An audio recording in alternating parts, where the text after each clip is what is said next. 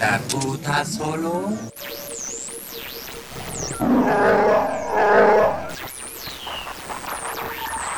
Luminous beings, Zoe, not this crude matter.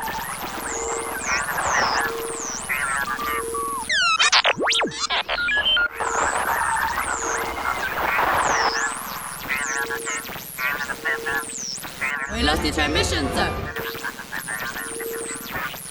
A communications disruption can mean only one thing. This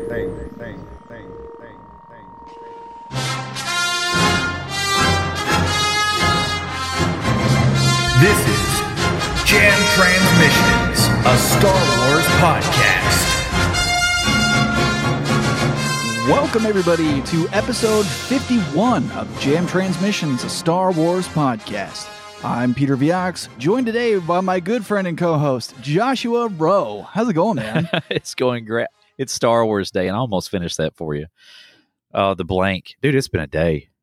It's cold, and it's a little wet outside. We got our first snowfall yesterday. Was it yesterday? Yeah. Or the day before? Whenever the hell it was. We got snow.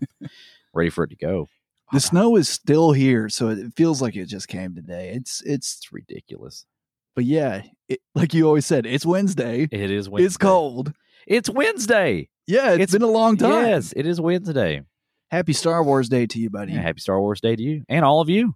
Yeah. And we don't have Eden with us today. Like we told you, she is participating in National Novel Writing Month. So she is diligently tapping away at the keys. Just like going that. Crazy. Yeah. So we're looking forward to seeing what she is going to come up with.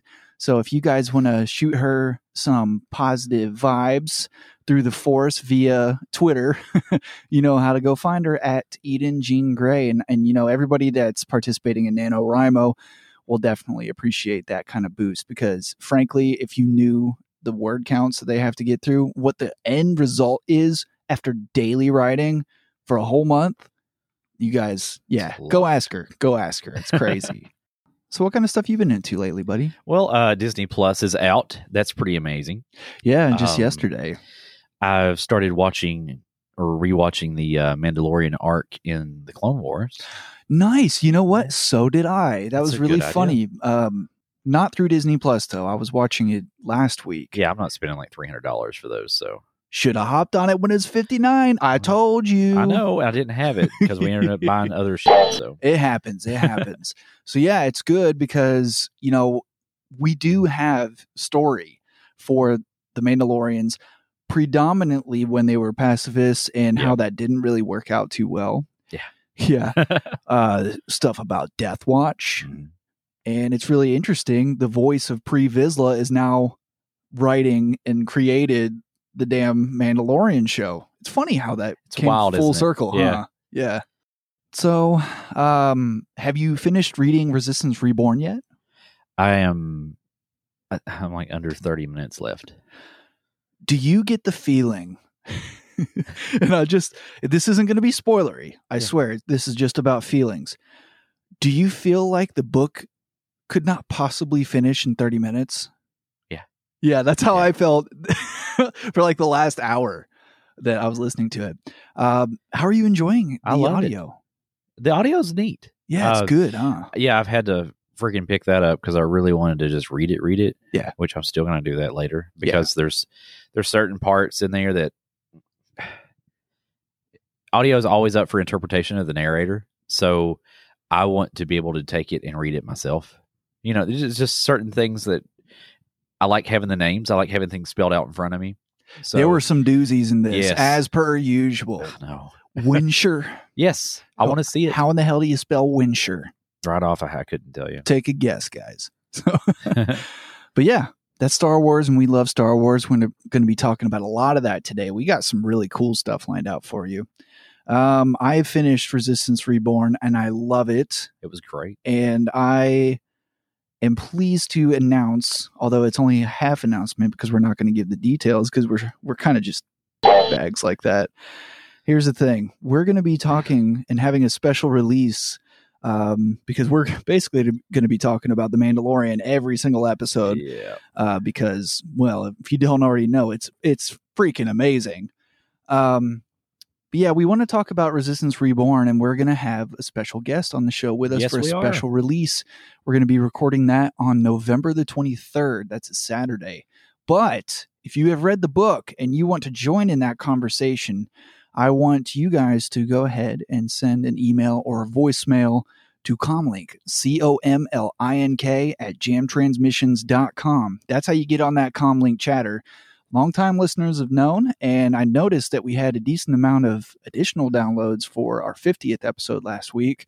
So if you're a new listener, this is how this works.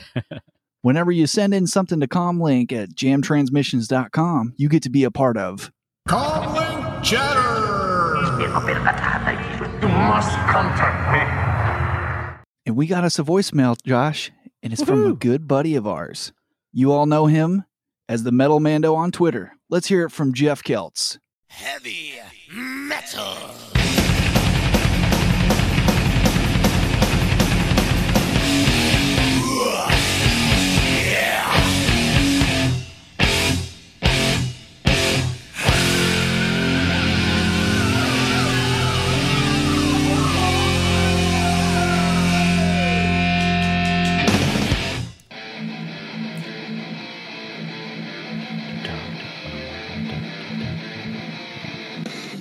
That's a Amon Amarth, isn't it? Yep. Hell yeah, buddy. Raise your horns, right? Yep. Yeah. Jeff always starts with a good Oh, stuff. dude, let it play. This is awesome.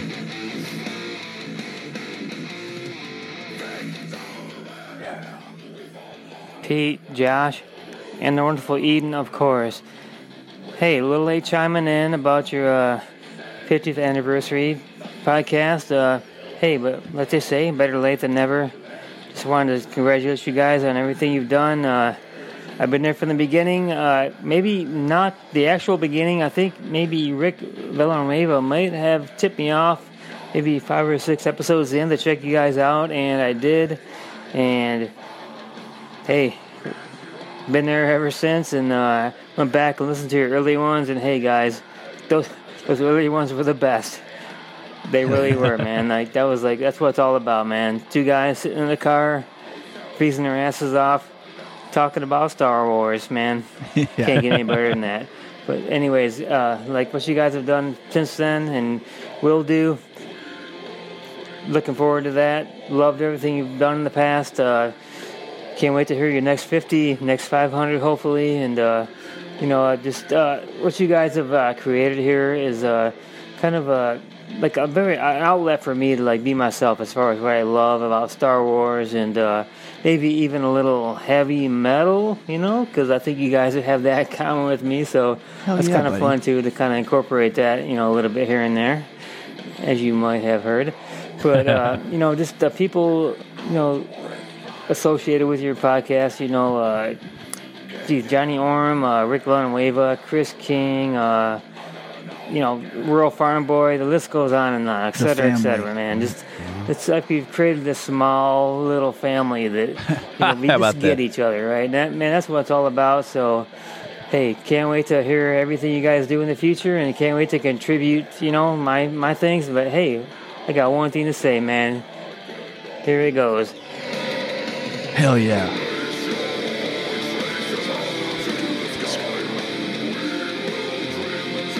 I'll cheers to that. It's Miller time. And that's been a while. Yes, I will raise my horns up into the air with a Stella Tortoise. Actually, guys, I do have a Stella Tortoise in my hands as I speak. Because, hey, it's the holidays. And what better way to celebrate Jam Transmission's 50th podcast anniversary. So, hey, man. As always, this is Jeff Keltz, a.k.a. the Metal on Twitter. And rock on, guys. Later.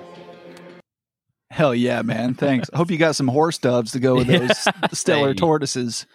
Oh, that was a fun episode. Yeah. Yeah, that was from the Force Toast crossover with us. Gonk Wars. Yeah.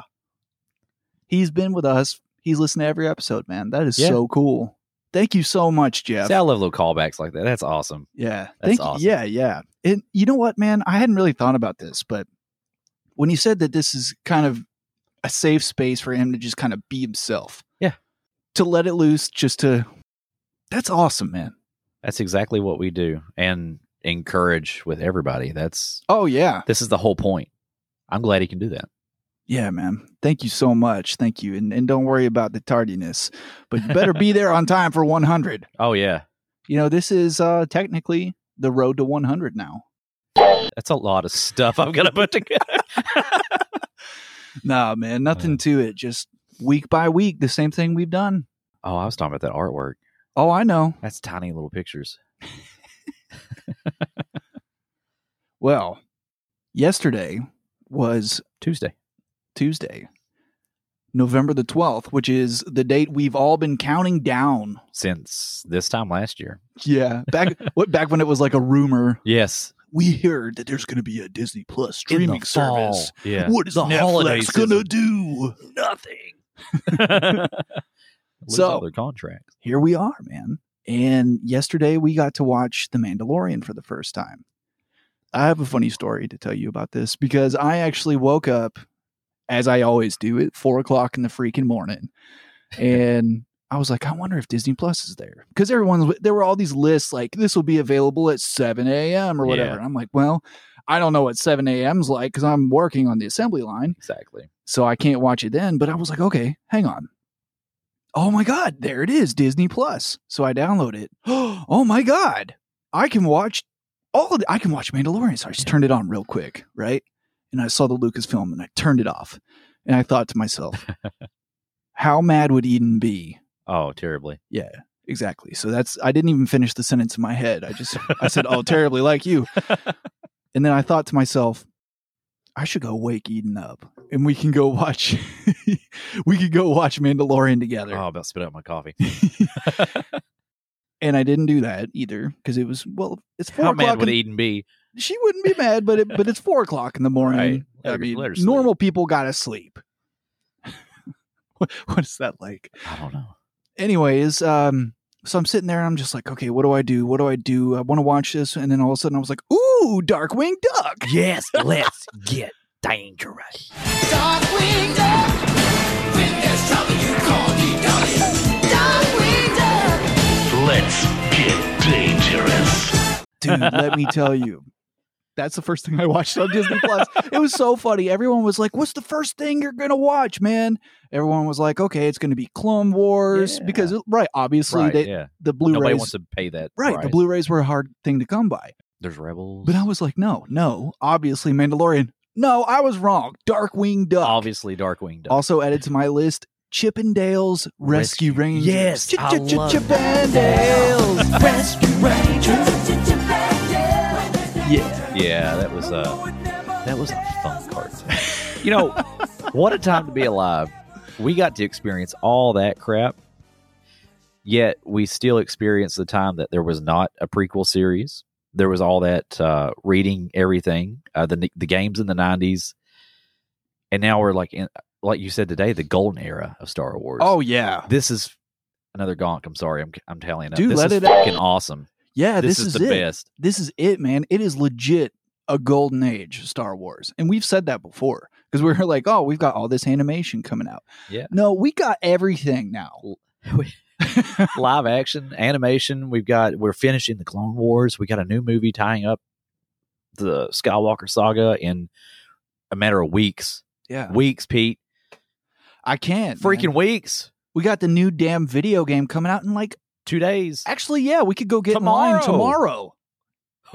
By the time this comes out, the game's out today, folks. Yes. You got it? Jedi Fallen You should Order. have. Golden Age. I can't believe it. This is just awesome. To really sit and tally all this crap up it's amazing. Yeah. Because I remember when we didn't have shit. Yeah. Yeah. There was nothing. And it's such a good time for being a Star Wars podcaster too. Oh yeah. We've got all these amazing friends too, and with all this new stuff coming out, there are new opportunities to meet new people as well. Right. And I'm not just talking about, people are coming up to me at work and stuff, right? And they're just like, hey man, I was watching. It's for everybody. Yeah, I was watching Monday Night Football, and I saw The Mandalorian. I saw The Mandalorian like on the seventh, like from the 7th inning to the 9th inning of the World Series. Yes. And I'm just like, okay, that's awesome. And I'm not talking about that, guys. I'm talking about new people that we got to meet. Yes. And we've actually got a really special treat because yesterday, the launch day of Disney Plus, we were able to talk with somebody from the set of The Mandalorian. Yeah. And and that's kind of cool. I mean, it's, whatever. No, this was really, really This is cool. awesome. This is really cool conversation, guys. And this is someone who has some real cool stories to share and will definitely be a positive force in the fandom, both through his roles on screen and with Charity off screen. And you want to tell people who we're talking about? Just a little guy, tiny, not real big at all. He's only 6'4", 260 pounds, weighing in. He is Dominic Pace, and he's going to be a bounty hunter. Yeah. In The Mandalorian. And you look close enough, and I'll throw up a little picture that he allowed me to share. He's in episode 1, kind of lurking in the background, and this character design kicks ass. Yeah. I mean, it is awesome. Awesome. It's awesome. Yeah, totally agree. So we're going to queue up that conversation that we had last night. And it was actually right before I got to watch chapter 1 or episode 1, whatever you want to call it. And yeah, this is cool, guys. So technically spoiler free. Enjoy this. Yes, He's going to be talking about what it was like and all of the things that are going to be coming forward. So here it is, Dominic Pace. All right. Well, we've got a real special treat for you guys today. We're going to talk to somebody who knows that bounty hunting is a very complicated profession. Don't you think? Please allow me to introduce Dominic Pace. How's it going? It's going great. Thanks for having me, guys. And hello to all your listeners. Awesome. Awesome. Well, you are going to be, or rather you have been on The Mandalorian. What can you tell us about some of your experiences from that, my friend? Oh, man. Well, I tell you, I'm 44 years old, so I'm a Gen Xer. I've been a fan before I learned how to spell. My mother used to have this magnetic alphabet board, and the first things that I used to spell were like the words like Jawa and Walrus Man and Hammerhead. So it goes back that far. I've been a character actor for over 25 years. I have almost 100 credits on a major television and film principal roles. But for me, this is in a category in and of itself. Just being a lifelong Star Wars fan, I'm sure every Star Wars fan can relate. Just to be able to have that opportunity to be within the universe, and not only to be within the universe, to be a one-of-a-kind, unique bounty hunter, to be featured as that is just beyond words right now. And just been shaken the last week because we got a little bit of coverage there last night in the first episode. We've got a little bit coming up, but I just am praying for just some of these better screenshots, which I think are going to come in some of the later episodes. So just beyond words, it's my son, we own this. It's the cheesiest, nerdiest thing you can imagine. It's a Millennium Falcon pancake maker. I don't know if you ever seen one of these things. Yes. But he asked my wife and I if he can have a Millennium Falcon pancake this morning. He's so excited. He's like he's getting ready for Christmas. So it's been a really special time in the Pace family household. And like I said, I'm so grateful to all the fans all around the world who have been so supportive for just this little featured bounty hunter there. That is so cool. Yeah. So how did you find out that you were going to be doing a Star Wars project? Like, this is absolutely a dream come true. Without question. I wish I could have put every fan in my shoes, because what it was, I'm a blue collar actor. I'm originally from New York, but I take any job that it takes in order to keep it going. I've been so fortunate. I was just guest starring on 911 last night on Fox. I have a very extensive resume, but at the same time, I've maybe had a couple of recurring roles in my career. So in between that, you have to fill in the blanks, and you have to take every job that you can. You have to get your hands dirty. So sometimes these agencies, they get a little hoity-toity, kind of above it all, where they're like, listen, once you take a guest star, don't go below that. You don't want to take a co-star. You don't want to take this odd job or that job. So for me, it turned into just being a makeup test, a simple makeup test, but it happened to be for one of the number one makeup prosthetic companies in Hollywood called Legacy Effects. They work with Marvel, they work with Disney, they work with Star Wars, and I mean, just you name it. For the last 20 plus years, they've been the top of the line in terms of prosthetic makeup. Well, anyhow, I had some previous experience. I photo doubled and I stood in for Frankenstein on Van Helsing opposite Hugh Jackman in 2002 for 3 months.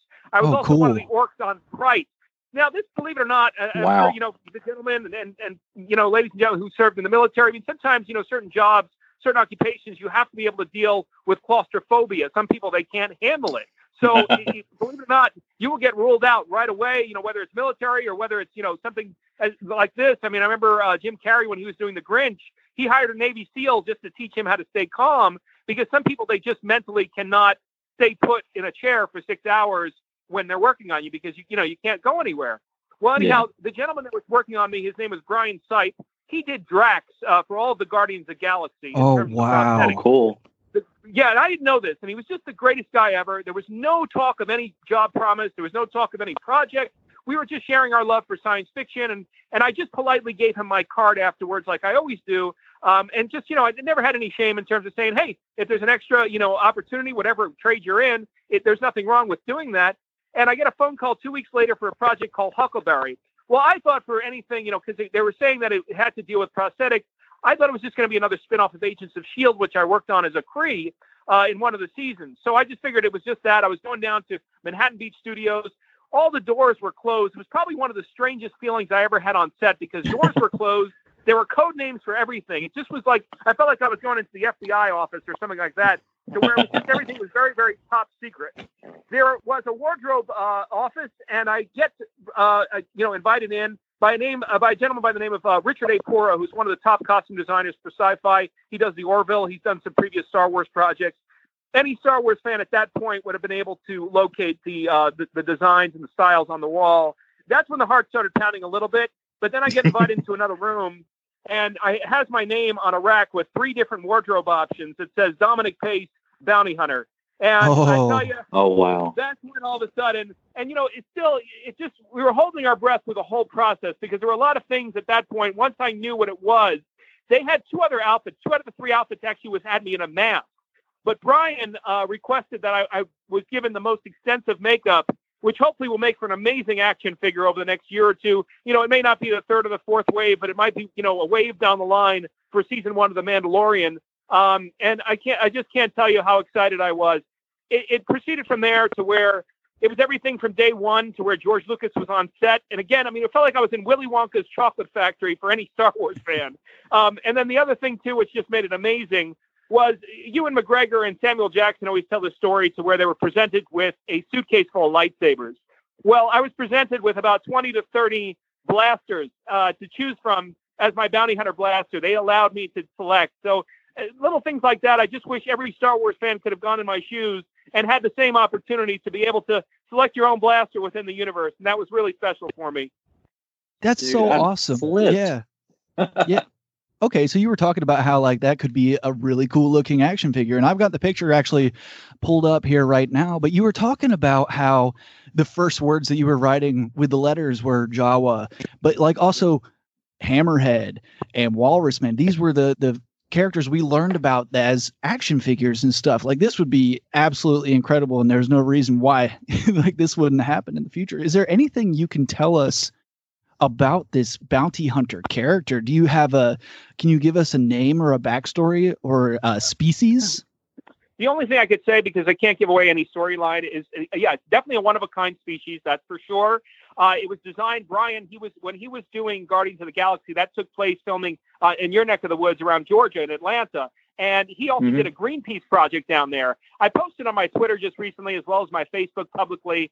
There was a picture that he did. There was a design of a woman. She must have been about 100 pounds, and she was styled in the style of a gecko. So she had these humps on her head, and she had this specific sort of paint pattern on her face and also through her hands. I had black gloves on, so he did not play out the orange color through my hands. But basically, this character that he created was called Gecko. And long story short, that was his inspiration for me. It took about 2 hours to get into that makeup each day, but I was just in my glory. It took an hour to get out of, believe it or not. It wasn't something where you could just jump in the shower and rip off the skull cap. You'd rip off half your skull if you did that.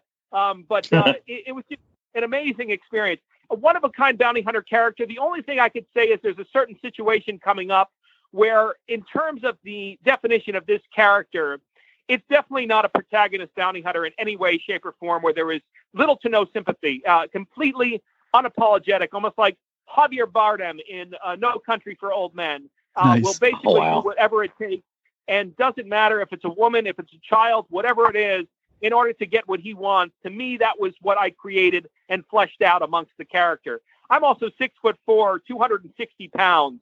And when Richard A. Pora gave me that face mask, there was something very Jason-esque about it. Kane Hodder played Jason for Friday the 13th, 7 through 10. And there's sort of this unapologetic, almost foreboding, very intimidating aspect about his character, of course. And that's kind of what I played through my situations. So again, we were briefly featured there in the first episode, sort of lurking throughout the cantina, but also we've got a little bit of exciting stuff coming up, and excited for everybody to see it there over the next few weeks. Dude, I think he looks amazing. Like, this is something I feel like I could draw. Like, this is almost demonic looking. It looks so awesome. Yeah. During Rogue One, they came out with that. One of my favorite figures there is the Death Trooper. And the reason I like the Death Trooper so much is because the Death Troopers are tall. And the one thing for me is I know Dengar and Bosk and Zuckuss and Forlom, they all seem to be, and even Boba Fett, with the exception of IG-88, seem to be very average height. So to have a tall bounty hunter as an action figure, again, this is all up to Disney because, again, you're dealing with a series and you're also dealing with just a featured character. But for me, I've been joking around, but I'm actually pretty serious in saying that it would mean more to me than an Academy Award, just because the entire reason I got involved in this industry was because the movies that us Gen Xers grew up as kids, we grew up with Goonies and E.T. and Indiana Jones and Back to the Future and Star Wars. The fantasy-like films was what drove me to want to become an actor, to basically help other people escape, no matter what walk of life you were from, just to be an entertainer for you. So for me to have an action figure, that to me, to give that to my children and to be able to have that for my career would just be priceless. So hopefully within the next year, we'll get that dream. Oh, it'd be amazing, dude. I hope you get it too. I would definitely collect this one. This is so cool looking. Thank you so much. Thank you. Yeah, again, all the credit to Brian Sipe Makeup from Legacy Effects and Richard A. Pora, who just does an amazing job. It's as if this man, he just has such an amazing aura about him. If you were to meet him, it's almost as if he traveled to outer space and came back. He just has this amazing aura about him to where he just knows, the feel of sort of otherworldly or futuristic, so to speak. So did you get to wear this in front of Dave Filoni and Jon Favreau, like as like the final, like we actually like this costume the best, or was it the guy that you were mentioning before that got the final call on the costume? It's so funny you mentioned that because there's a very funny story about that. I went in for a screen test. That was that was my day one, to where they first put me in the wardrobe. Then I went back down to the makeup trailer, and then we were presented in front of Filoni, Favreau, and another amazing director who, by the way, has now the helm of the Kenobi series. Her name is Deborah Chow. Yeah. So anyhow, he wanted to have the gecko-like prosthetic. Well, the gecko-like prosthetic actually had horns on it. So no, I'm sorry, not horns, but bumps. And I don't know if you ever saw the movie Little Nicky with Kevin Nealon. But he's got boobs on his head. So the funniest thing ever. You are going to love this story. So basically, there's other bounty hunters as well. It's almost like a bounty hunter guild, so to speak. And we're doing this screen test, and each one of us got to step up behind kind of this moisture farm set of some sort. And they've got this major, probably $1 million camera that's, on us, and they're doing screen tests for themselves as well as for Disney. Well, they give me this, I have this blue robe, and I have a hood to it. And they have me, like Luke in Return of the Jedi, reveal myself. So I'm revealing myself as I turn around. They're giving me very simple direction, kind of staying in character, looking to the left, looking to the right, looking up into the sky. There's a ship coming, and kind of staying and keeping that sort of intensity within the character. So anyhow, I take the hood off, right? And you got the two boobs on my head here, right? And I got the other bounty hunters. They're looking at me, and I hear like a little snicker, So I said, hold on one second. All right. So I do the screen test, and I go over to Brian. Brian was there, and I said, Brian, look, this is not my choice at all. I said, but look, this character can be absolutely badass. I'm 6'4", 260 pounds. I said, if there's any way, I don't care what you do to it. I said, if there's any way you can maybe mold these humps by Monday, which is going to be the first day from shooting. Anyhow, long story short, he ended up doing it. It's 4 horns. It looks amazing. Combined with the face mask, combined with the bandolier, and I got these forearm guards. And it's amazing. The blaster, by the way, the one I picked out, I think any man would do this. is I picked out the biggest one. It had a paintball canister in the back. It was a semi-automatic with a curved dagger down by the mag for hand-to-hand combat. So I just fell in love with Awesome. it, and the rest is history. And like I said, hopefully in the next few episodes we will be immortalized even more. We were a little out of focus last night, but at least if anything, I mean, I can be content with the fact that at least we're officially immortalized in the Star Wars universe there. That's awesome. Yeah, I actually haven't gotten to watch it yet. As soon as we get off of this call, I'm gonna go play it right away. I've been looking forward to this all day. So yeah, I hear. It's so funny. It's a really tense couple of weeks for me. I want to wait until the third episode is done just so I can exhale, because for me, I've just been so jittery, obviously, and I think every Star Wars fan would be able to relate in terms of wanting to, get yourself officially immortalized within the universe. So I'm going to wait until after the third episode, and then I'm going to go back and watch it with the boys and really just genuinely enjoy it. But right now, the next 10 days, just a little tense for me, and I'm sure every Star Wars fan can understand.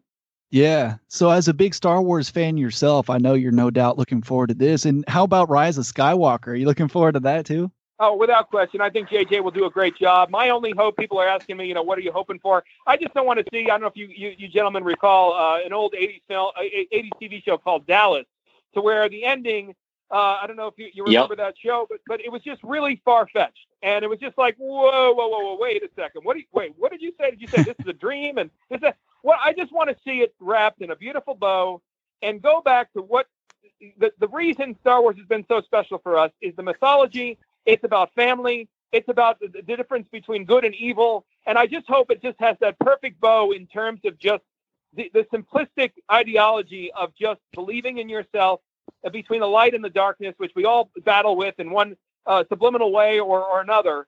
And hopefully they'll be able to just tie it up in that way. And I think, JJ, for 2.5 hours, I'm sure they'll do an amazing job with that. I just don't want to see, that Luke was raised, cousins, uncles, sisters, aunt from Darth Vader, whose brother was, that kind of thing for me is really going to turn me off. But I'm hopeful that JJ, I think, is going to make everything special. I'm just curious in terms of where they're going with Rey's parents there. Yeah, no doubt. And honestly, me too. Yeah, it couldn't be in better hands, I don't think, as well, for sure. I agree.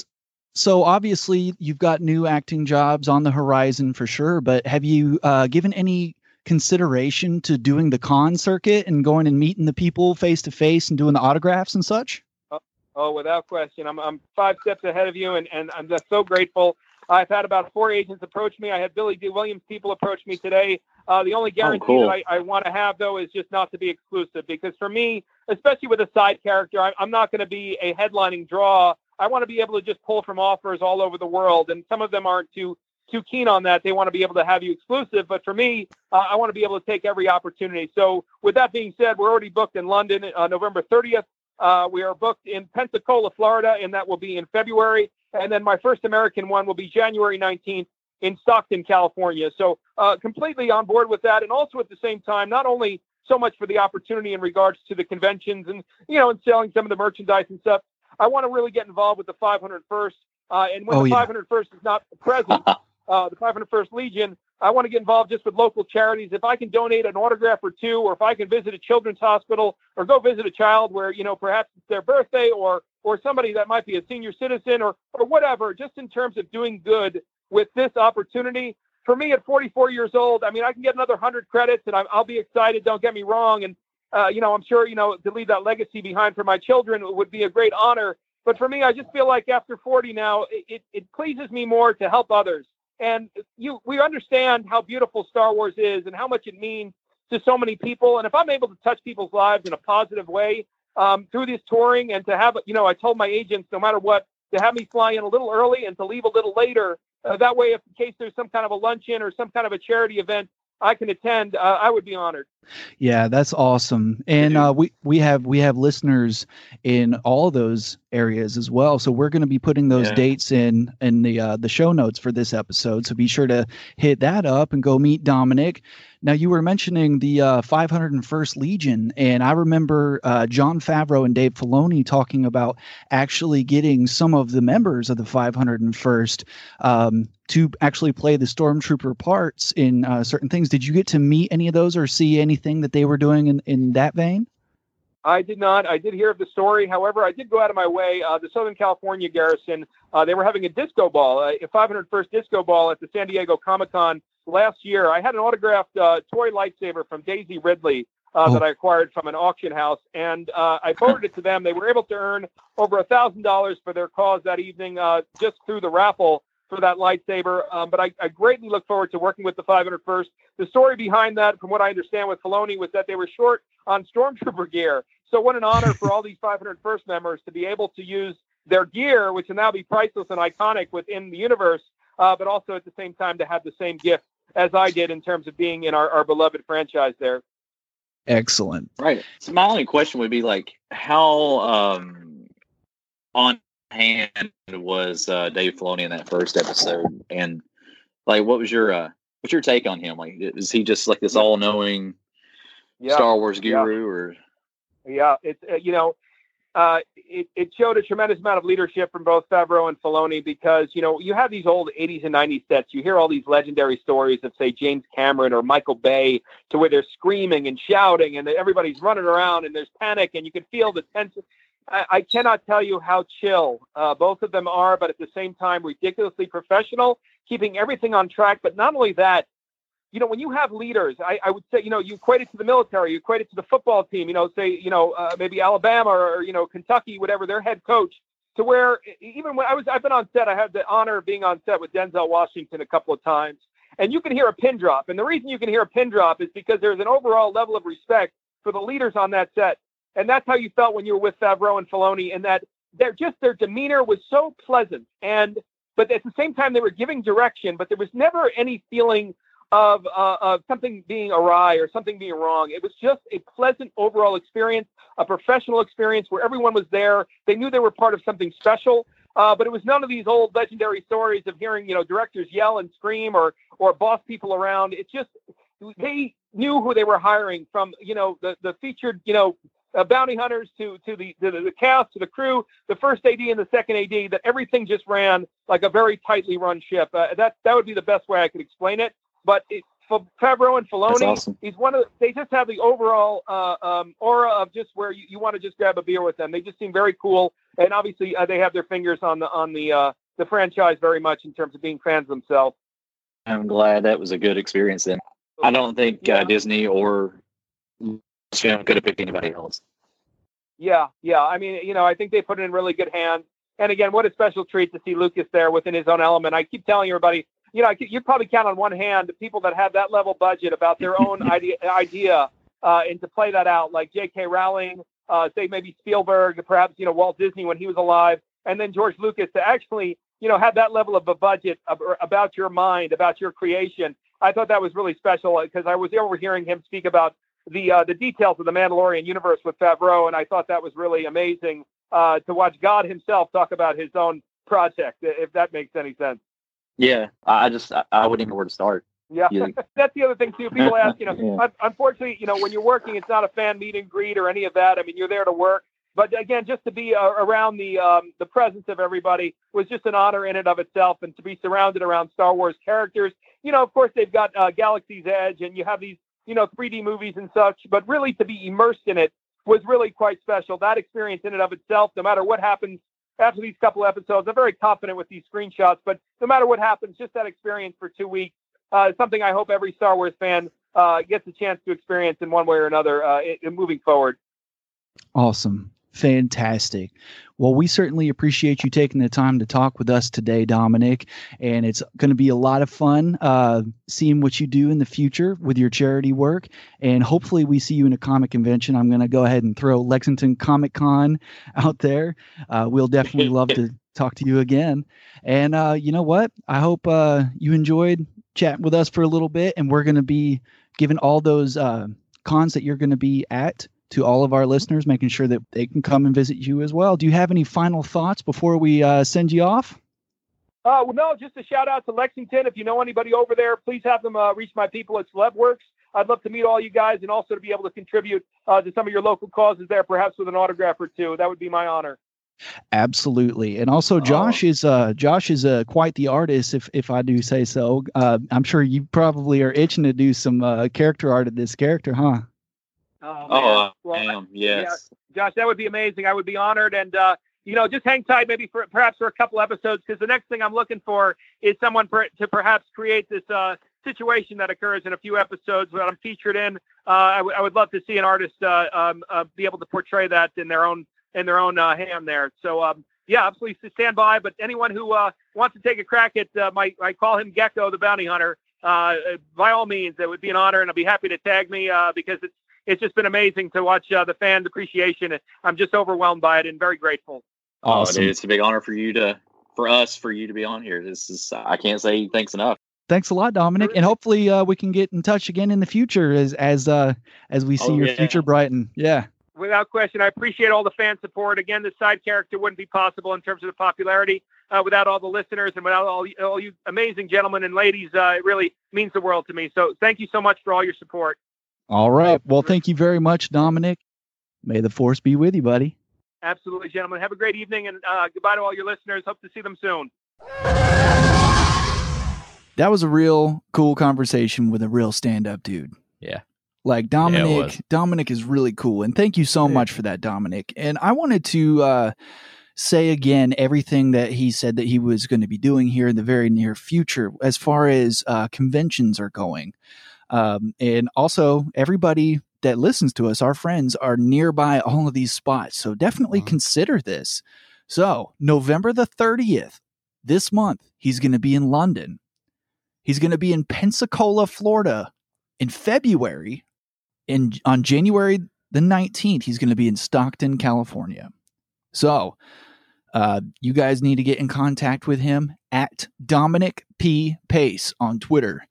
And if any of you guys want to see him at any of the other shows, the company that you need to get in contact with is called CelebWorks, CelebWorx. Yep. And I'm going to try and get him in here to Lexington Comic-Con. Oh, dude, that'd be awesome. Yeah. Especially even if we get in there and share a beer or something like it. Exactly. Because he is such a cool dude. Yeah. He's super laid back. And you can tell he loves his craft. And that to me, you don't see a lot of people that do that. And he's a fan. Big time. Yeah. Big time. Since like day one. Right. I tell you what, after the movie comes out, we got to get him back on. I want to see what he thinks. Oh, yeah. Yeah. Oh, man, it's so close. Weeks. Just weeks. Well, before we start talking about Rise of Skywalker again, because I could start throwing out things all day long. Here's the thing that we're going to do. We're going to talk about Chapter 1 of The Mandalorian. Hang on, I just want to say something. Let's hear it. She's wearing a mask because she shouldn't have done that. Now she's ashamed. That's for you, Chris. Oh my goodness. And you're talking about Zori Bliss, yes. Right? Because that's clearly Rey's mother and she wears a mask because she's ashamed. Yeah, because she left her child on Jakku with Uncle Plart. So Unkar Plot. Yeah. Plart. Well, I tell you what, man, this kind of calls for a new segment. Ooh. So I'm actually really excited for this, guys. What with all the new era of enjoying Star Wars, please allow me to introduce the new segment for Jam Transmissions. The suspense.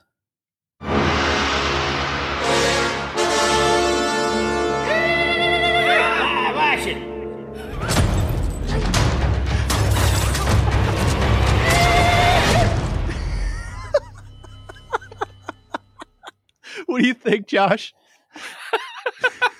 Do it again. Does it have your approval? Hit it again. Okay, we are a unofficial Kentucky Proud podcast, if you couldn't tell from the last 50 episodes. And what better way than the to fucking Turtle Man than to include Turtle Man? He's basically a Kentucky superhero. Oh yeah. And if y'all don't know who Turtle Man is, he beats living crap. Oh, he doesn't beat them. Like he catches anything, he catches all critters. Anything. The biggest damn snapping turtles you've ever seen. And he just hops in there. He don't care. With his Call of the Wild Man.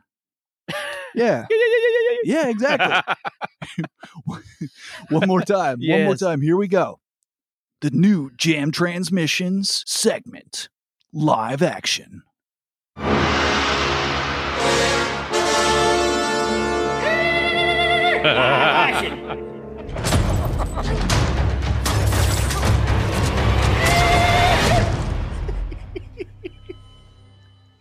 love it. Are you gonna be able to make it through No. without laughing at the future? No, I don't know.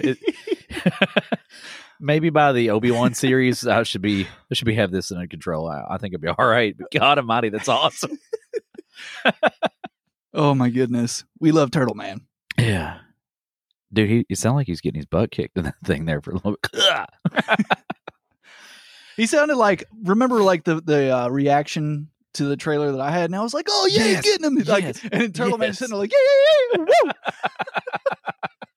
woo. Whoa.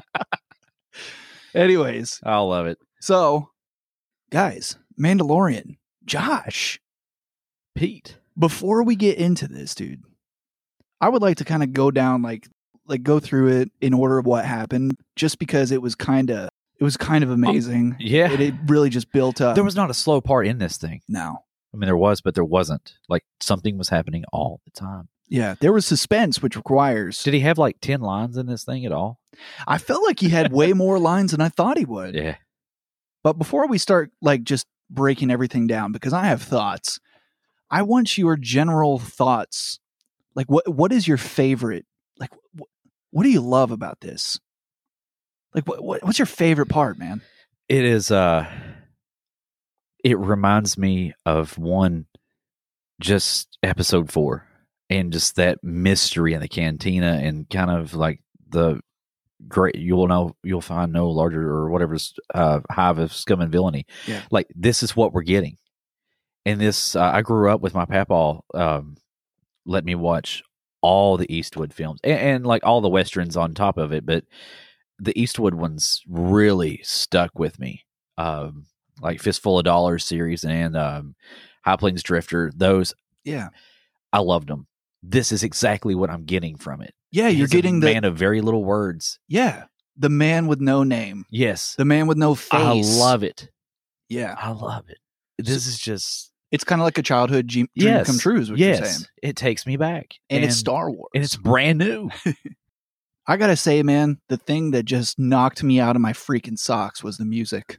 Yeah, What did you think of the music? I was pleasantly surprised with how the composition and stuff kind of flowed through, and it was extremely simplistic, but it was new, but it was old. Dude, You know, it's so hard to explain. It's bizarre. Yes, Yeah. It's not. It is extremely. It's exclusively Star Wars. Like you know what you're getting when you hear it, but it's so different than what we've heard before. This is just something incredible. Yeah, I actually remember hearing Dave Filoni. It may have been a week or two ago. He was talking about the score and how what Ludwig Göransson brought to the table, like what he brought to the table, was the sort of stuff that George Lucas had talked about he would want to see in Star Wars in the future, utilizing contemporary music and stuff like that. Yeah. And that is definitely happening here. You've got instruments. Like, honestly, some of the instruments I couldn't even I've been trying to dissect this, like what exactly is going on here as a person who makes music Right. as well. Like, some of it's blatantly obvious, but some of it is just so bold, especially when paired with a full orchestra. Yeah. Like it's incredible. It almost kind of melds with the rest of it. It's bizarre. Utilizing like a little recorder and woodwinds. Yes. Like the first time I heard it, I was like, now hold on. I can tell there's a filter effect going on here, a little bit of pitch shifting.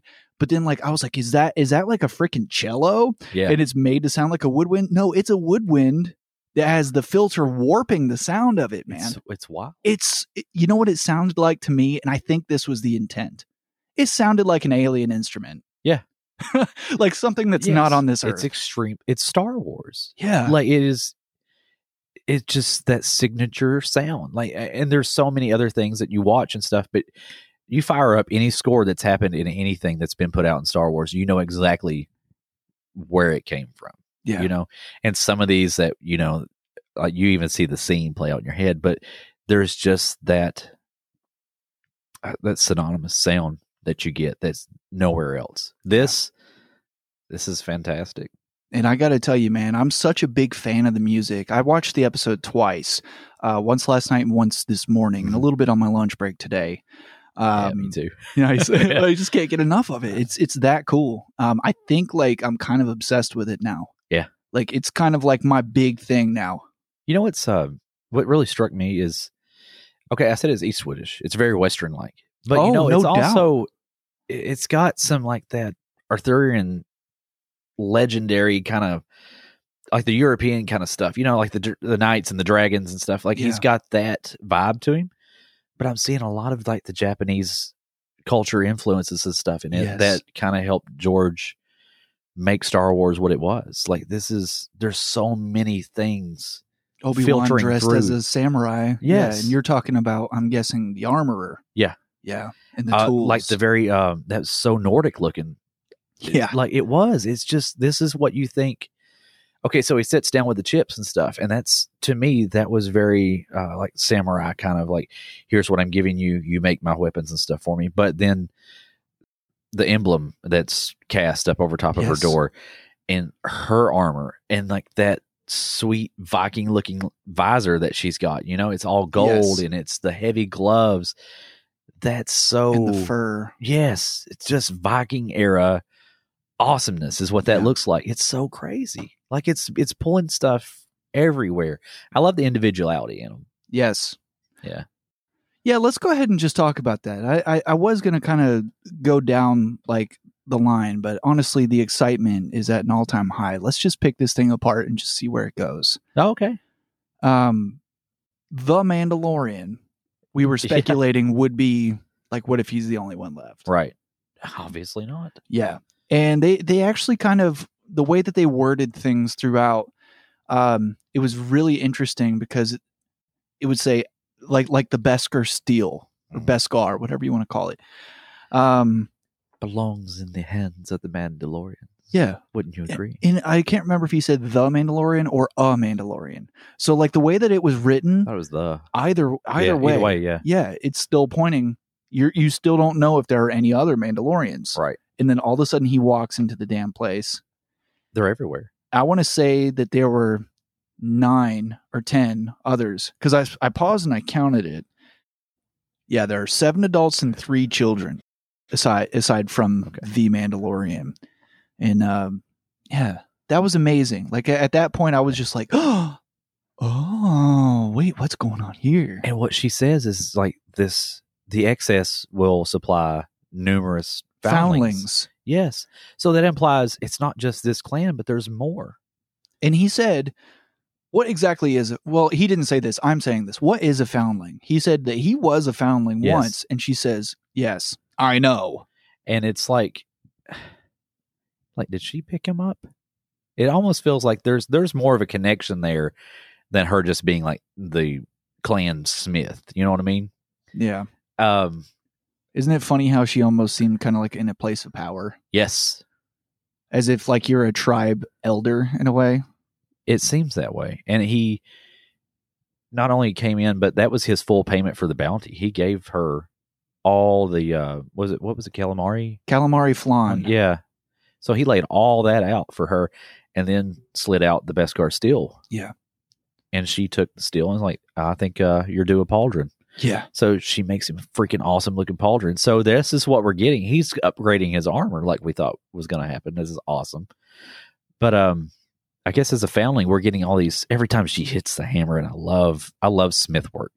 Yeah. So this is neat. But we get those flashbacks from the Clone Wars era. Yes. Yeah, she actually says that she recognizes it as being from the Great Purge. Yeah. Which is, I love it. Yeah, and as you see, like the Mandalorian Beskar steel with the Imperial insignia, like phew, it's just crazy. This world building is so cool.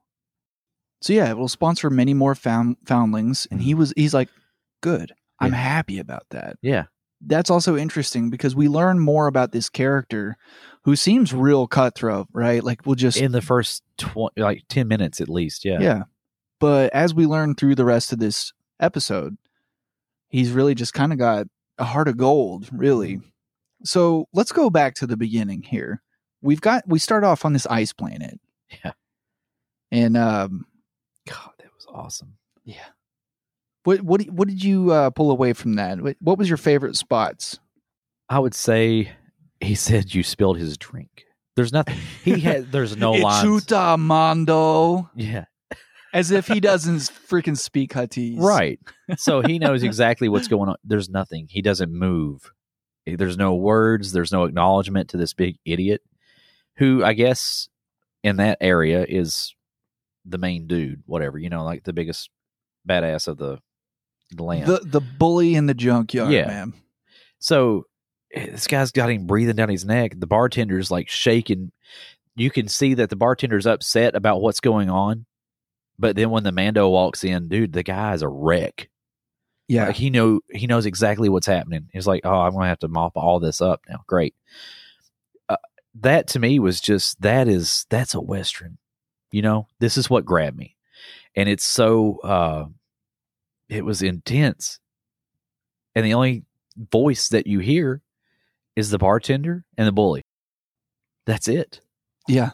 And he smashes that corn in the face. Yeah, you slide that drink across there and like you don't expect it. And then that's when the music just pops in. Right. It looked like he was just going to, I thought he slid it and he was going to drink it himself or something. Yeah. He doesn't. He just picks it up and slaps it in this guy's eyes. So yeah, these dudes were about to, looks like they were about to take glands out of that. The blue guy in his race is a Mithril. Mythrol. I wonder if that's a play on Mithril because he's blue. Mithril. Oh man, Tim Zahn would be so disappointed right now. Of course he would. Well, the only reason that I knew that was I watched with closed captions. Mine were jacked up. I tried. I couldn't. Really? They were half on the top of the screen. I was so disappointed. What were you watching on? Because there are a lot of settings for them. PlayStation. There should be caption settings. Like you can even change the font if you wanted to. Yeah, through the PlayStation or through the Disney Plus app. Oh, it wouldn't give me shit. Oh, interesting. Yeah. Well, we'll have to figure that out. And if anyone else is using PlayStation app, you have any thoughts on that, let us know. Yeah, I'll play around with it. Yeah. So yeah, he basically gets saved by the Mandalorian, or at least he thinks he got saved. Right. And then he puts down a damn puck. Yeah. Yeah. Bounty puck. Oh. Is that me? Dude, the banter there was hilarious. Yeah, because the Mandalorian hadn't said a word. No. In fact, he still didn't say a word the entire time while they were going to their ship. Now, before they got to the ship, because the Razor's crest is way off, like out in the middle of nowhere here. And you see that damn the long-snouted alien. I don't remember what they're called. The one goes, yeah, that's Donald Duck, but you get what I'm saying. Yeah. See, that's not what I was going for at all, but we'll just go with it. You guys know what I'm talking about. Yeah, and he has this freaking sweet ass flute. Yes, and he calls just like Willy Wonka. It was like it's the Green Ranger sitting there calling the damn Dragon Zord, man. I need Dragon Zord power.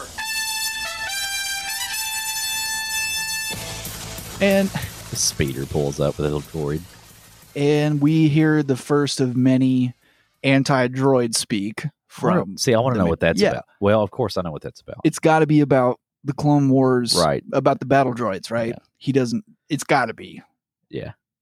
But yeah, it's a little astromech droid, and he said, "No, I want something else." So then he plays another tune, the other Green Ranger tune. Dun, dun, dun, dun, dun, dun.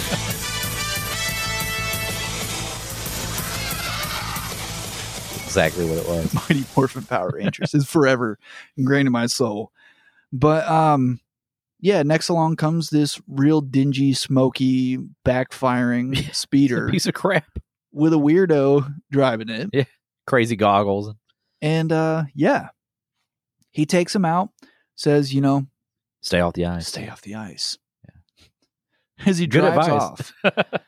Yeah, man. You got to say, like, I don't know about you, but at that point, the way that the Mithril was looking at the speeder going away. Oh, you knew it was happening. Compared with the music, though, but like the way he was still like looking like, I wonder if something's going to happen. And then the silence, the pow of the the music that also came There with that was- sea creature. It sounded like horns and stuff in that Yeah. mix too. It was very violent. Yes, and it was just so cool. Like I jumped in the chair Huh. when that happened. Yeah. And I'm watching a freaking TV show. I had it on my hi-fi system too for the Nice. house. Yeah, so it was just, it was awesome. And how about that creature? What the hell too? is that? Is that a walrus? A walrus dragon Thing? something that sounds like a freaking T-Rex from Jurassic Park. Yes. So have you noticed Star Wars in general, like so many dragons are getting introduced? I have noticed that. Yeah. That in like more Zillow beasts and Mhm. stuff through like Crazy. Resistance. Yeah. That was neat. Yes. That was neat. Yeah, we'll definitely Yeah. be talking about that soon, but you're absolutely right, man. They're bringing out the big beasts. Purgils. Yes. Like things just in the mall. It just so much bigger. And they're all mall. touching very important characters. Yeah. You know, I guess we'll just put it that way. I thought that Mithril, once he finally got in the Razor's Crest, or the Razor Crest, I'm calling it Razor's Crest, like it's Razor Ramon's finishing move or something. Hey, yo. Hey. Makes a fin on his head. But he was sitting there asking all the questions that we have. Yeah. Like, is it true that you guys never take off your helmets? Because we want him to take that helmet off. Right. This whole thing is like the desire to know who is that / What are you is that? Boba Fett? No, it's not. Though. It can't. I don't know. I was just making. We're a not joke. there. You need to calm down. You It's need to 7 calm a.m. down, guys. Calm down. It was a joke. Like, so damn. yeah. 7 p.m. So, like, he obviously asks too many questions and tries to get away. What an And idiot. He discovers the carbonite. Oh, that was so funny. That was almost like a horror movie for him. Yeah. Like when you see, like, you go through this old house or something, he goes in the basement and there's like dead bodies or something. He's like, oh, God. So, how about that, man? He's got a carbonite freeze chamber on his freaking ship. Yes. A Clone Wars era ship. Which, Or rather, pre-Empire yeah. ship is what they said. We'll say. He said that. Right. He said, this it's is a pre-Empire. classic. Yeah. Yeah. Which we had carbonite freezing in the Clone Wars. Yeah. But then again, So, you know, it could be pre-Clone Wars. though. Pam asked me about that. She said, I thought in the Empire, like, this is the first time they tested it on humans. I said, well, if you're trying to hide your identity as Anakin Skywalker, would you not say that? Obi-Wan was with you. Ahsoka was with you. They're believed to be dead. So, Yeah. I'd keep that secret too. That's a really good little question, loophole. too. Like, the thing about it, though, is it also could be an add-on. It could be an upgrade. Oh, yeah, it could have been something new. Yeah. So we leave the ice planet, and I was kind of bummed out. This is like the most trivial of things to ever be like upset about. But there were no names for the planets. Yeah, I know. And I was really hoping to see that. it's really interesting, though, because these planets are not what we thought they were. You know what I mean? Things that we thought were, for instance, things that I thought was Tatooine is Yes, not, no, it not wasn't at all. Tatooine. Yeah, And it even has the same atmosphere look of it. Like when I saw it, it's like, oh, that's Tatooine. but it's not. Nope, not Tatooine. And we'll get to that here in just a little bit. So how about that planet where he brings all of the carbonite to? And it kind of Yes. looked like Earth. It reminded me of Takadana almost when he Interesting. Yeah. Yeah, not as much greenery, but it definitely had the same kind of clouds. There was even like, There's the vibe. did you even notice that there was like a hurricane system? Yes. Yeah. Yeah. That's pretty cool. What's up with that? So tropical ish. So then when you sat down on there, it looks as Desolate. grim as Yeah. like Mimban or something. Which was weird because it looked good. Like you're coming through like the atmosphere.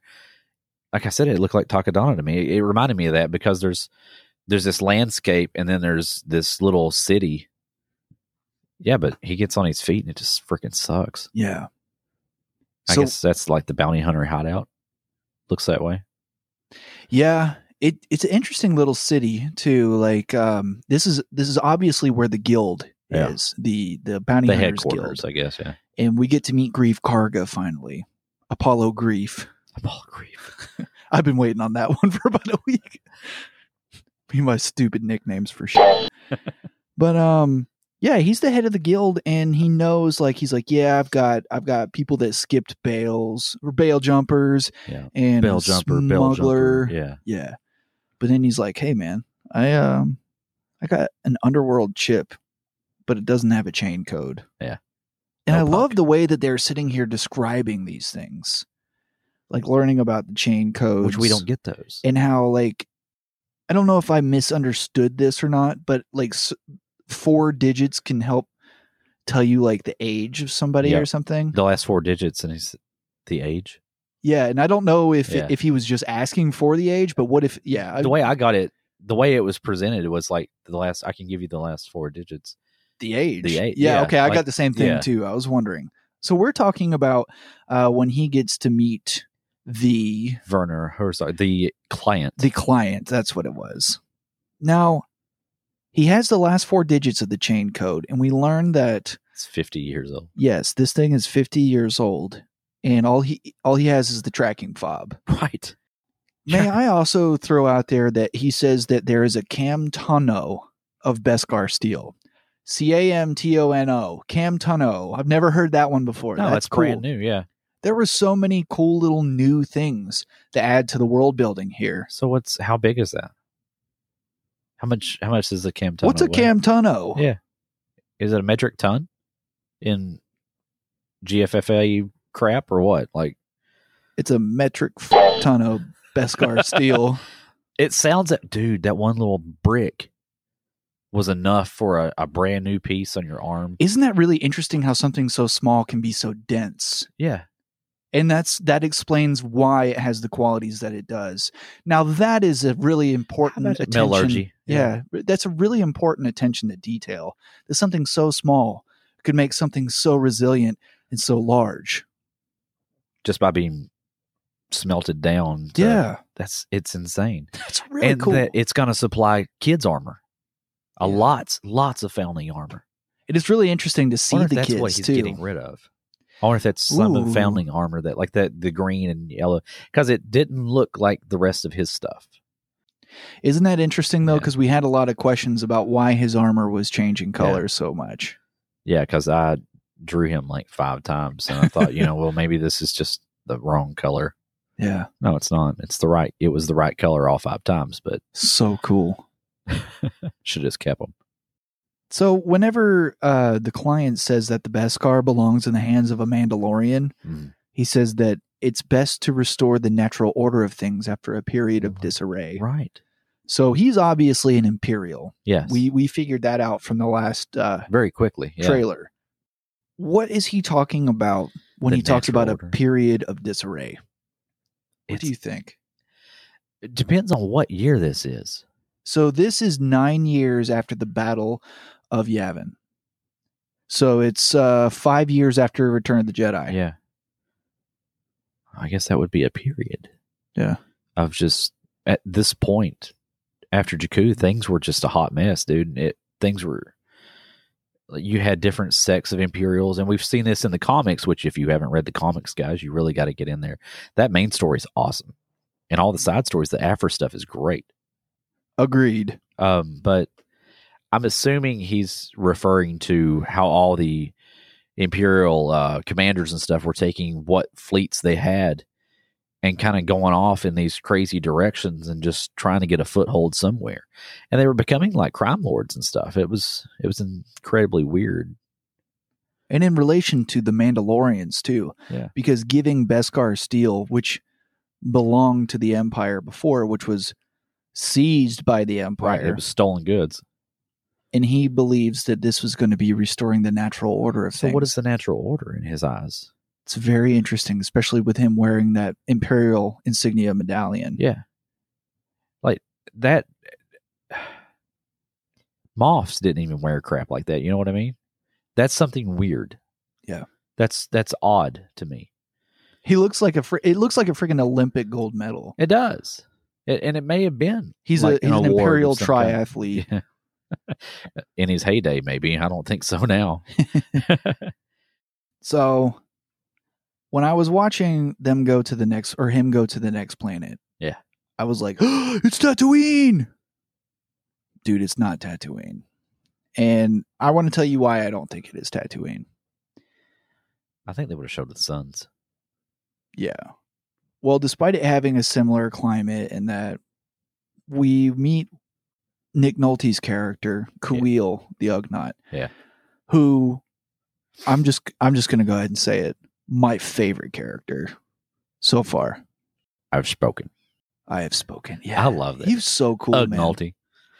He's so interesting, and you were talking about the mythology aspect of this stuff, and the way that he views the Mandalorian is what's bringing in that greater mythology. He's like, well, I've never met a Mandalorian before, I read but the stories. I know all about the legends, so I'm going to test you in all these different ways, or at least interact. I'm going to hang out with you because I want to see if you're as cool as I think you are. Right.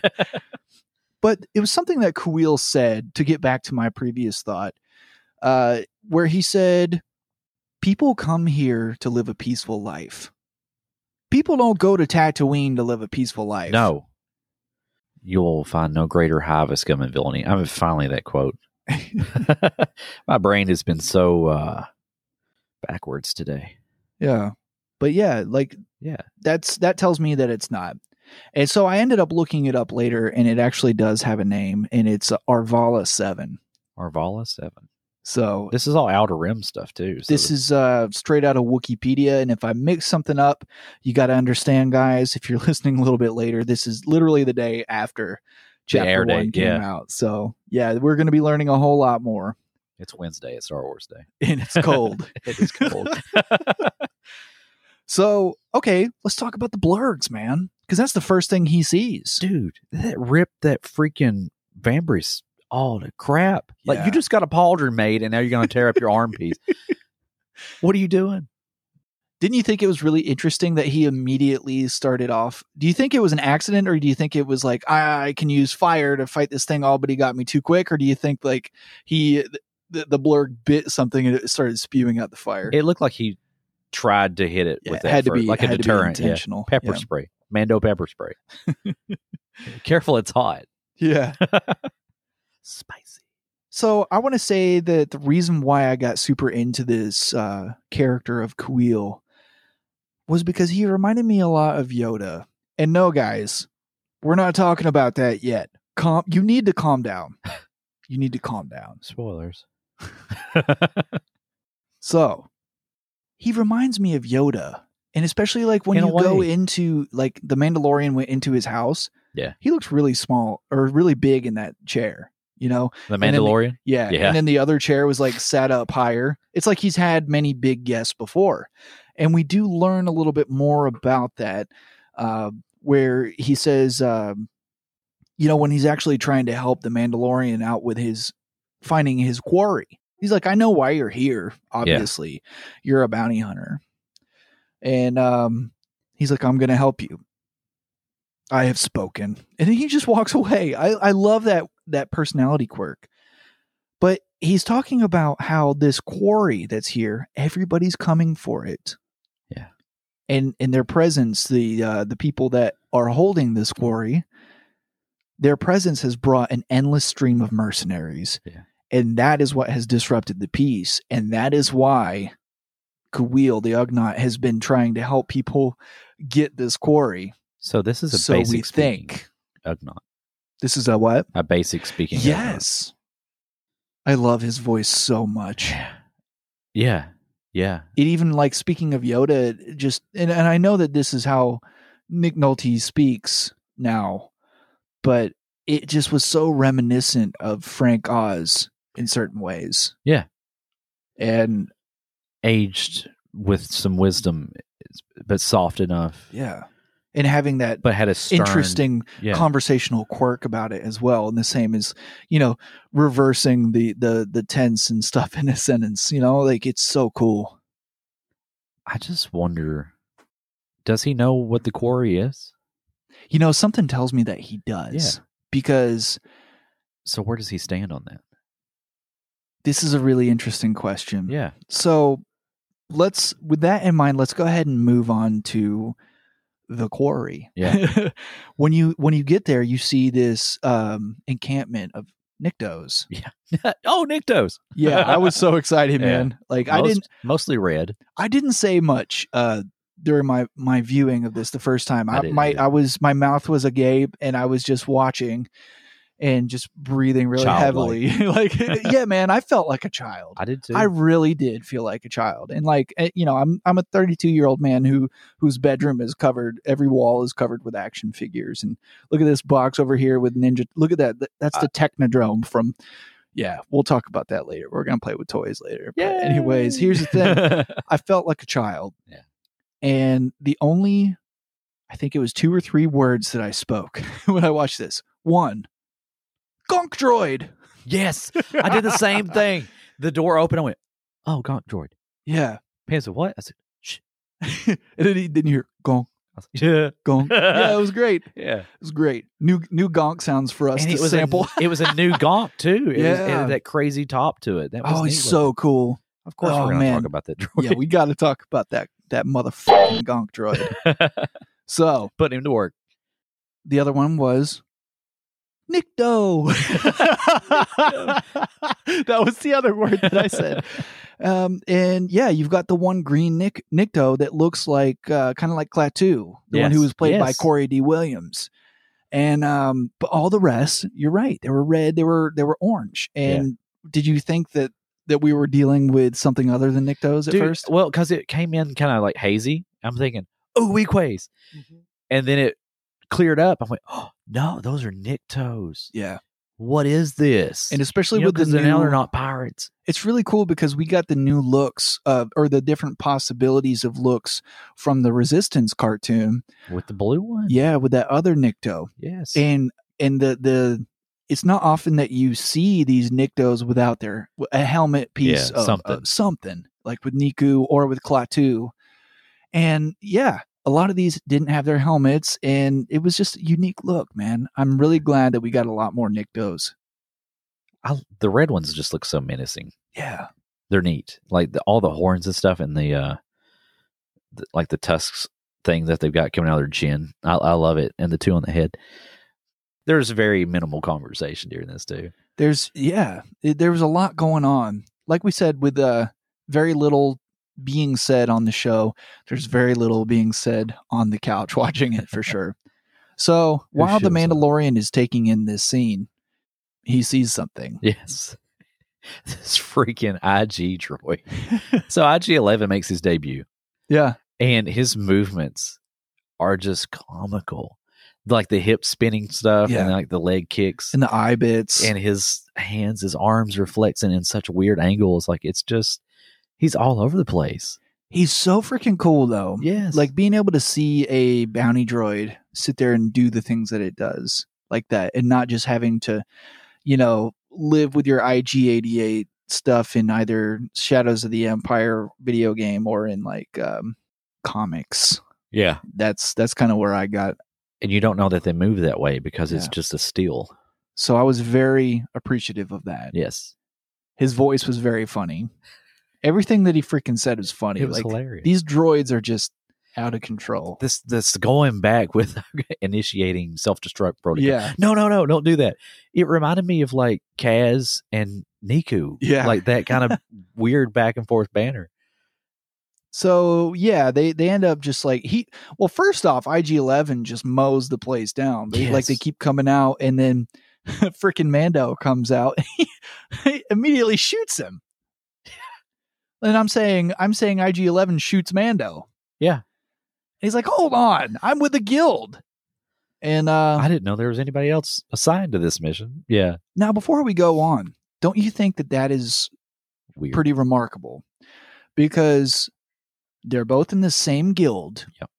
Why would there be 2 members of the guild that think they are exclusively there? What does that tell you? Somebody else. Right. Yep. So the client has hired Mandalorian. Yep. Someone else hired IG-11. Yep. Is what I'm guessing. I think so too. Right.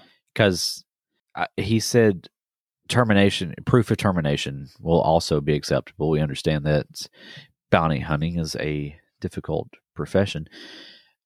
And IG-11 said something different, didn't Yes. He said strict orders were to terminate on site. Good catch. Exactly. Exactly. That's very interesting. Mhm. So let's... It sounds like Werner Herzog's character. The client doesn't want anybody else's hands on it. Yeah. So he said, if you can't get it, kill it. Exactly. But same as IG-11. Like if... Yeah. Wait, and maybe that's why he had all the not the assassination, but the self-destruct sequences. Yeah. Because you'd be able to track that back. Right. Who sent him out via the guild? That's interesting. Mm-hmm. I hadn't thought about that It's either. crazy. So This show's so cool, the man. plot It thickens and it gives me the dickens, buddy. So the quarry. I've put this off for far too long. Let's get inside of that door. What do we see, Josh? One extra Nikto getting shot in the face. Grr. An egg, like cat basket thing. Little canister. Yes. And he opens it up, and we don't get to see from the Mando's point of view. We get the back camera looking at the Mando and get to see kind of like A his pillow weird. and green ears. Yes. And that's where my third sound came out. And I held my breath. Yep. Until the camera panned back around. And what did we see, man? 50-year-old baby Yoda species. Dude, I lost my shit. I said, oh, it's so cute. I said, shut up. You don't understand what this means. This is huge. I was losing it. I lost it. I'm on I know that nobody can see this except for you, but this is why. Oh, Josh, put your clothes back on. I know, Why right? are you taking your shorts off? Stop it. Impressed? No, dude, I am literally just hanging off the edge of my Yeah. seat at this point.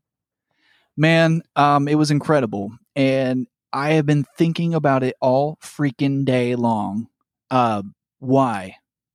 How? What? And it, okay, so was this basket thing, this capsule moves. And it looks like it is kind of floating out away from the crap that it was sitting on top of. Is that part of the capsule's mechanism? Or is that Baby Yoda? Well, it's not. Species thing. Okay, I got you. We'll call him Green Baby. So let's assume that Yoda's species, we only know of Yoda, we know And of Yaddle. Yaddle, and this little guy, Yeah. age 50. Per canon. That's 3. Yeah. And I think you're getting at, is it force sensitive? Yeah. Very interesting. And- Very strong in the force. Good enough to have the other 2 that we've seen on the Jedi Council. Right. And somebody was talking about Master Yoda in one of the comics, and I don't remember if it was Age of what was it called before? Republic? Right? That'd be yeah. But through one of these, one of the Jedi says that Yoda's species were very strong in the Force, and it might have been Yoda. I don't know. But that has been said in one of these canon materials. I have to go back and look through it. And everything that we've seen Right. has proven that as well. Yes. Yeah. So this little thing at the end where it pans out to the back end of the room and you see IG on the floor and the Mando reaching over and pointing out a finger, and they're doing this little ET moment. Yeah. Is it connecting with him? I know it's 50 years old and it looks like a baby, but As IG-11 says, he's species age at different rates. Yeah. Yeah. But how cognate is this thing? Very interesting question. This is all really good questions, man. You have that question. You have the question of what are we going to find out once we dissect IG-11? Yeah.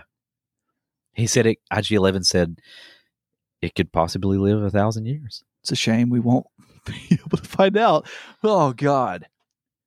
Now, Josh, I got to tell you something, man. I made another connection on this today. Because, like I said, I've been thinking about it all day.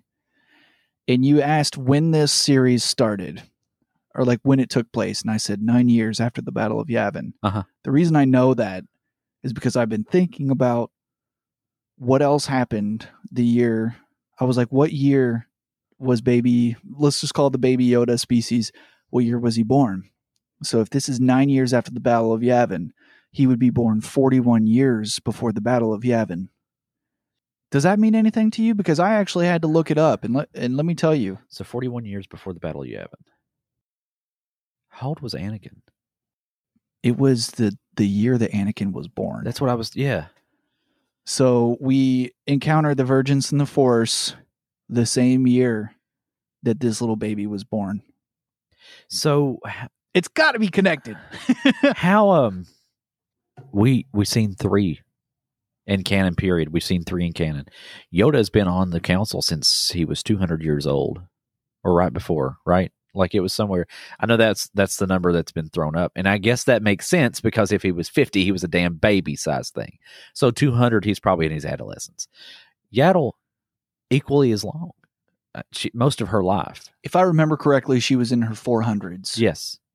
So she'd been on there for a very long time. Also, what is a reproductive rate for their species? We don't see a lot of them.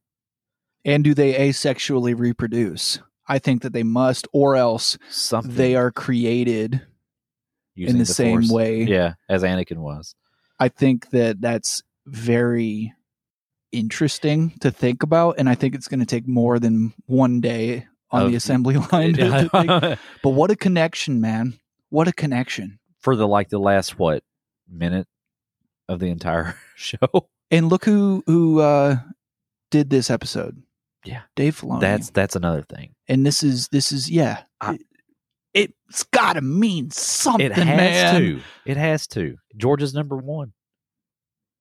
And George had a lot to do with this series. There was input. And then Dave is the one that directs it and kind of gets this thing going. Didn't he write some of it too? As an introduction, it's awesome. Yeah. And then this end, I think the whole thing with Dave being on this one was probably just this last minute. You know what I mean? It feels just like a Dave Filoni production, of course, with the storytelling. Yeah. But I think the whole point of him being on it was this ending of this episode. Were you expecting anything like that? Not at all. No, me not neither. at all, dude. It blew my freaking mind on this one. Yeah, I expected it another Baby Mando or something. You know what I mean? Yeah. Just something. If the music knocked me out of my shoes, this knocked the shoes right back in my freaking face, man. Like I was, agreed, completely blown away. And I don't think like I'm gonna be able to stop thinking about it until we get the next episode this coming Friday. And my question to you is, do you think that they're gonna be in any sort of a hurry to answer any questions? No, they're not, because it's probably going to be something completely unrelated. And for it to be such a short, like was it 3 days apart, right? It's Friday. Yeah. So Tuesday to Friday. Yeah. I think we're going to have to introduce Cara Dune or however they want to pronounce it. We'll find out. We'll find out. I think that is going to happen. I think it'll probably clean up some of what IG was doing, because we see a lot of the episode, the series art is IG-11, the Mando, and Cara Dune all together. Like they're a trio. Yeah. And there's been different clips of different times that we didn't see in this episode where they're working together. Yeah. So something is going on. Yes. And what we need to also find out is, what does the client want to do with a Baby Yoda species born on the same day as freaking Darth Vader, or same year? And he has a doctor with him, Dr. Pershing, that is losing his freaking mind over this. Like he's so excited he almost got shot. Yeah, and like freaking out at the possibility of this thing might be killed. So you played. I just want to make it one connection. You played Battlefront 2's campaign, right? Yeah. So do you remember Paldora? Yeah. Did that doctor not look like Yeah. Paldora? What if? So you've got those questions that we want answered. Yep. My next question is IG-11 destroyed for good? Did he get shot in his memory core? I don't think so. So that's interesting. He powered down. Yeah, we'll have to figure out exactly if we're going to see him anymore. I'm sure we will. I hope we do. I wouldn't be surprised if we don't, though. Because like 6 episodes, right? Yeah. Why would they sign Taika Waititi to do one episode? Now, I don't understand the logistics of any of this, why, the who, what, and the where, but for the sake of the story, I would be satisfied either way. So IG-88 gets blasted a lot in that one little comic of IG-88 special. Yeah. He lost his head. So they thought he was gone, but he was able to rebuild himself. So maybe that same protocol exists in this IG unit also. What surprised me? You shot me. You shot me I in would the love arm. that. That'd be awesome. I want to see that happen. Any other final thoughts about The Mandalorian? Hopes, questions, final opinions? I just want to know more about this little green baby. Yeah. I want to know more about the Mandalorians, this little green baby, and I want Kuiil to be mysteriously amazing in every single episode. I am so hooked on this show that I want to collect everything that they create. That was one thing I forgot to say. Yeah. I did manage to get my hands on the Mandalorian Black Series. Thank you to my brother, Mike, at Comics 2 Games in Florence, Kentucky. And He's got to get out of that place. Not Comics to Games. You got to get in there. But the Mandalorian has got to get out of that place now. He just shot the IG-11. encampment. Yeah, but everyone else is dead. So literally everyone's dead. Right. But you need a blurg to get there. Right? Yeah. To traverse this planet, or it's impossible. So he's got to get back with Ugnaughty. So I think that's probably what we're going to see next. Yeah. That just hit me. That'll probably be the rekindling. I think one final interesting quirk about this presentation as the live action series is the fact that they're calling each episode a chapter. Yes. Now that is as interesting as calling a movie an episode. Yeah. Don't you think? Yeah. I think that that's intentional. Because a lot has happened between each episode. Yeah. In the movies. I think I'm just talking about the naming aspect of it. He's being interesting and weird and showing influences of serials. So the signet has yet to be revealed, is what the blacksmith asked him. Yeah. You know, have you put on your signet yet? And he's no. Soon, she says. Yeah. So what clan is he part of? Yeah, that's got to be answered soon. Such a great question. So much stuff. And you know what? And now that I'm just thinking about it, there are so many other things in this episode that we did not even talk about. No. And I know we're going to be talking about it more and more because we'll revisit. Frankly, I'm going to watch this every single day until Friday. In which case, I'm going to start doing it over and over again. And I can't wait. 2 of them. Yeah, this is great stuff, man. Well, we've had enough time on this episode today, and we hope that you guys have enjoyed everything from the conversation with Dominic Pace. Make sure that you go and look him up at Dominic P. Pace on Twitter. And also remember to give Eden a shout out and let her know that she's doing really good stuff every single day. Every word of encouragement for NaNoWriMo is greatly appreciated for all the participants. That's at Eden Jean Gray on Twitter. But with those sort of things, you know what time it is, Josh? I sure do. It's time for The Showbiz. Really? How you like that? That's the other surprise, wasn't it? Yeah, I like this. We got some new music today. So yes, the Showbiz. You know, we strive to keep this a super interactive show. So here are all the different ways that you can interact with us. Both Josh and I can be reached on the podcast Twitter and Instagram. That's at JTComLink on Twitter and at Jam Transmissions on Instagram. We also have a Facebook page under the same name. And if blogs are your thing, you can find ours easily at jamtransmissions.wordpress.com. Ever growing with articles from myself, Josh, and Eden, and you can follow our personal endeavors as well. Now, Josh, where can people follow your artwork and direct commission requests? Because you've been knocking some shit out the park lately, man. Oh, appreciate it, man. JD Rowe 812 is on Instagram. Joshua Rowe 24 is on Twitter. I just started a very meaningful blog today, and I'll have that posted up pretty soon. My journey through Star Wars as a person, as a human. In the ways that it's changed. Oh, yeah. Man, My growth. honestly, when you were telling me about it, I was super excited about it. Oh, I can't wait. What about your personal information, man? I'm just at Pete Skeet 2 on Twitter, and Tag away. I'm a fairly private person, but I'm like Jeff. This place is my personal safe space to be myself. So if you want to join in on all that and you want to hear your voicemails and emails on the show, you got to get them sent in by Monday nights to Comlink, COMLINK at jamtransmissions.com. And that, ladies and droids, is the showbiz. I love that music. Yeah. That's just, Do you recognize it? Which part was this? Is that the end theme? This is from Clone Wars, the motion picture, whenever they go to that planet that had the Baomar Monastery on that little hut vacation planet.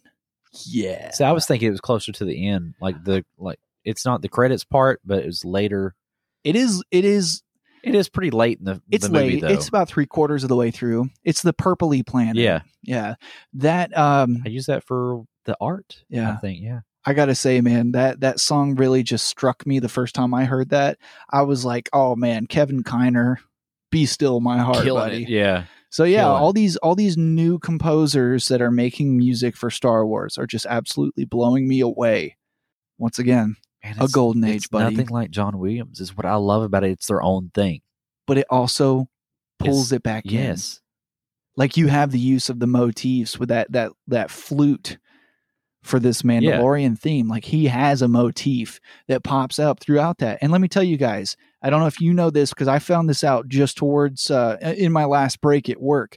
They are releasing a digital album for every chapter. What? So that's awesome. Ludwig Göransson, and it comes out on the day that it comes out. So for in this was $8.99. Chapter 1's music, 25 minutes of music throughout the entire episode. Oh wow! Yeah, $8.99, and the next one's coming out on Friday. And with as obsessed as I am about this, because I want to dissect this, I want to understand exactly how this is being made, because I'm going to add it to the repertoire. Don't count me out.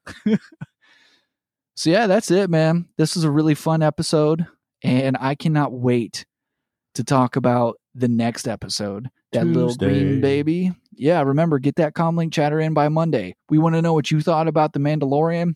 We want to know what you guys are also thinking about Resistance Reborn, because we are going to be recording with our special guest on November the 23rd. Remember, just get those in at any time, and we will separate them. We won't mix that shit up. Yeah. 2 Saturdays away. Yep. So with that, we're going to close this episode out. We hope you guys have had a wonderful Star Wars day.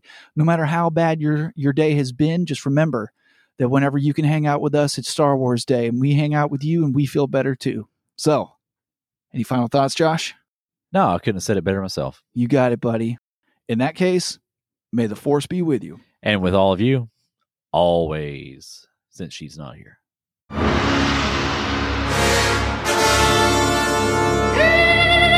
Live action!